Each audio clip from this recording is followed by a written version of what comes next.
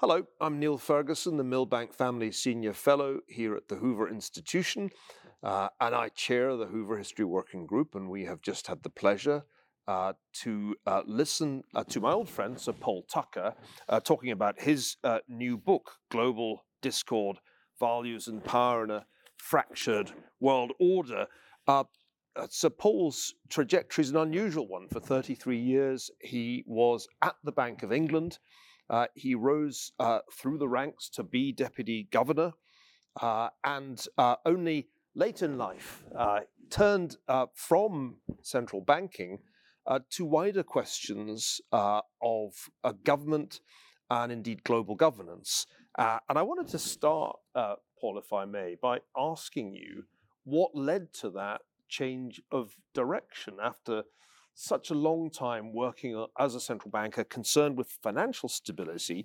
You've written a book which is as much about geopolitics and history as it is about the technical world of monetary management and financial stability. How did that come about? Well, first of all, thank you very much for having me here. It's been really marvelous over the last hour, and I'm looking forward to this. Two things, I think, which came together. The first is leaving that former life 9 years ago gave me an opportunity to live an alternative life, a life that I may have chosen to live age 22, 23. I contemplated carrying on at Cambridge in philosophy, but instead became a central banker.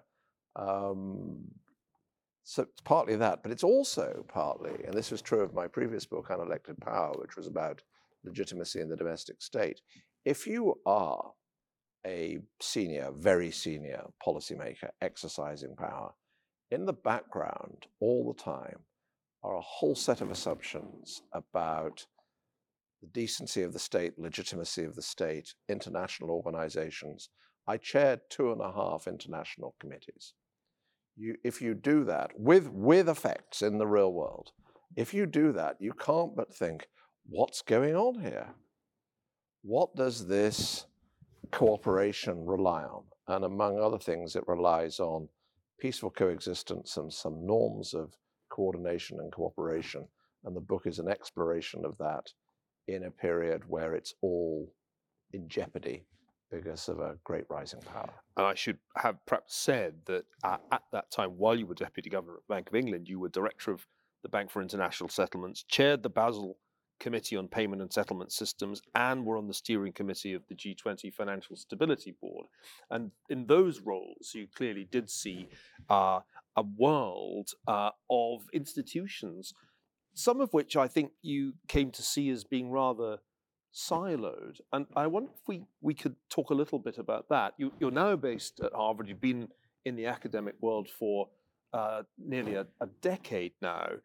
Is your argument in this book that the specialists in monetary policy need to spend more time talking to the specialists in national security or foreign policy or trade policy? Is the critique of our existing system partly just there are silos and that leads to poor strategy? I think, yes. I think silos are a product of being able to take all sorts of things for granted, most of all peaceful coexistence.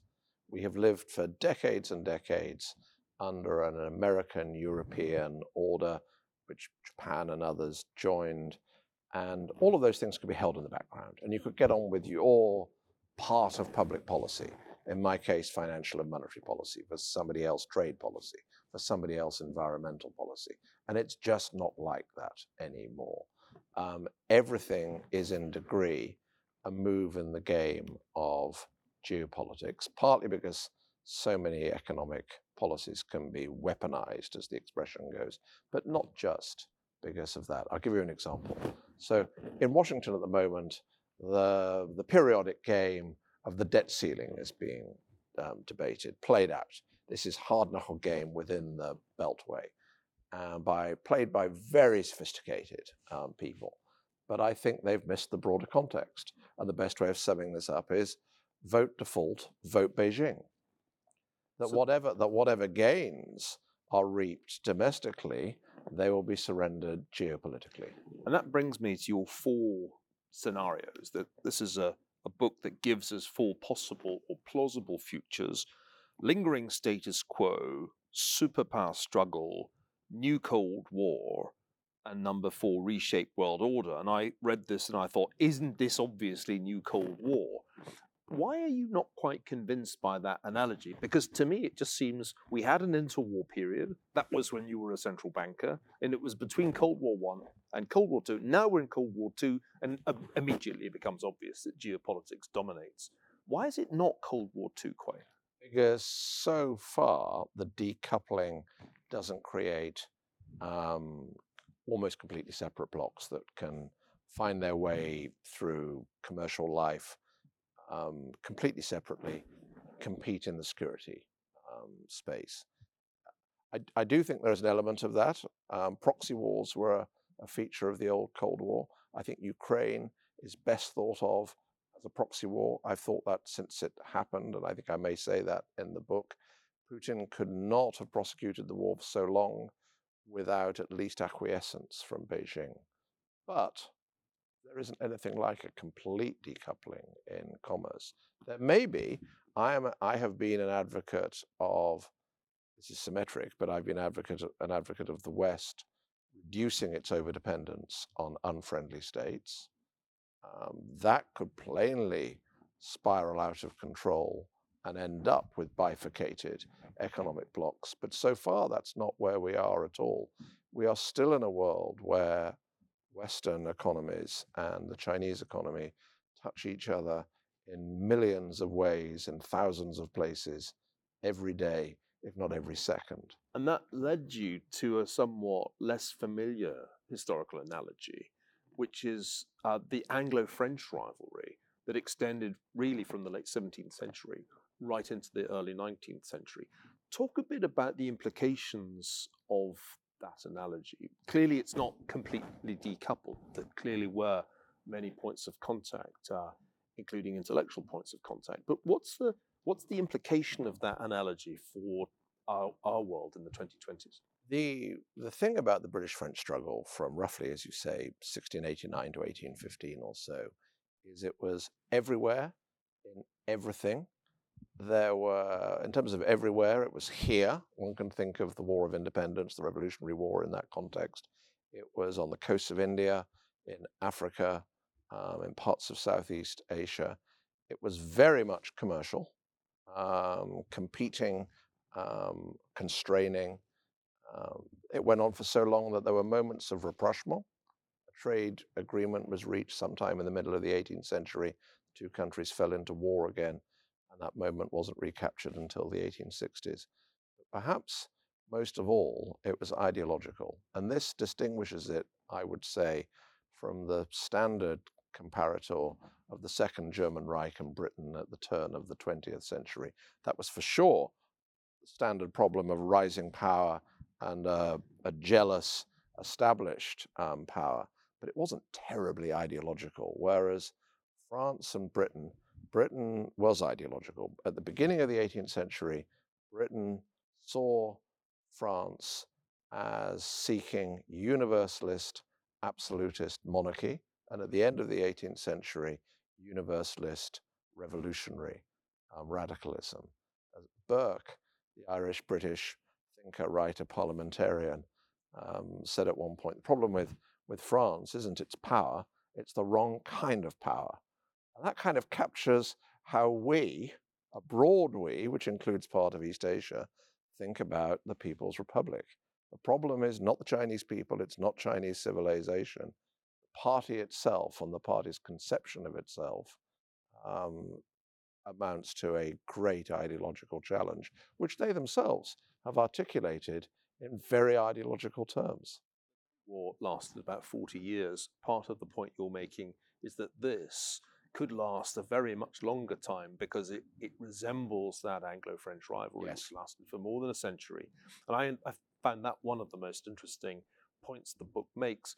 But it also struck me as I was reading it that it is itself a rather 18th century book. You're inspired by the writings of the great Scottish Enlightenment thinkers, Adam Smith and David Hume. You're writing on an Enlightenment scale. It's all here.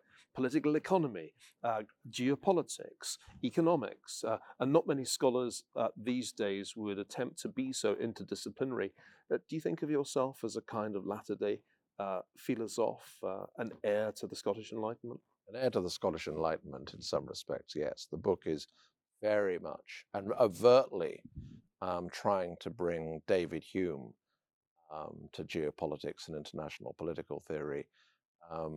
Hume is writing in the middle of the 18th century before political economy on the one hand and political philosophy on the other hand have gone their separate ways, which by Mill in the middle of the 19th century they basically have. So yes, it is. I find more help in 18th century thinkers to help us confront our predicament than I have found in 19th century or many 20th century thinkers. This, of course, is music to my ears, not only because I'm a Scotsman, but because Hume regarded history as being equal to political philosophy. I've one last question, and that is, does that worldview leave you somewhat pessimistic about the West, using that term in its broadest sense, in this protracted struggle with an authoritarian, if not totalitarian, China? I sensed in our discussion when we talked about specific issues like a showdown over Taiwan or the internal legitimacy of institutions in the West that you are somewhat gloomy in your outlook. Am I wrong about that? I want to temper that. I mean, you're not completely wrong, but there is one source of great hope, if not optimism, which is our system of government is magnificent in one really important way. It separates how we feel about the government of the day from how we feel about the system of government. When we felt let down or frustrated by the government of the day, we can vote them out without losing faith in the system. I think China's system of government in that respect is more brittle. I mean, to lose faith in the party is to lose faith in the system. And therefore, they don't have the cushion of separating the two, and therefore their performance perhaps needs to be relentlessly good, which no one can manage over a sustained period. But what this underlines is we must have faith in who we manage to become. And we must remember that all systems of government rely on norms and conventions, and ours are forged through our history and are worth holding on to. And people on every side of politics, here in the United States, in Britain, in continental Europe, must remember that. Can't take for granted the system that we managed to achieve. Well, Sir Paul Tucker, of course, the Bank of England was an important institution in the evolution of those successful norms and institutions in Great Britain. I want to thank you very much for coming and sharing your wisdom with us at the Hoover Institution. The book is Global Discord, Values and Power in a Fractured World Order. It's been a huge pleasure to have Sir Paul Tucker here with us at the Hoover Institution, showing that central bankers can do many things, including history.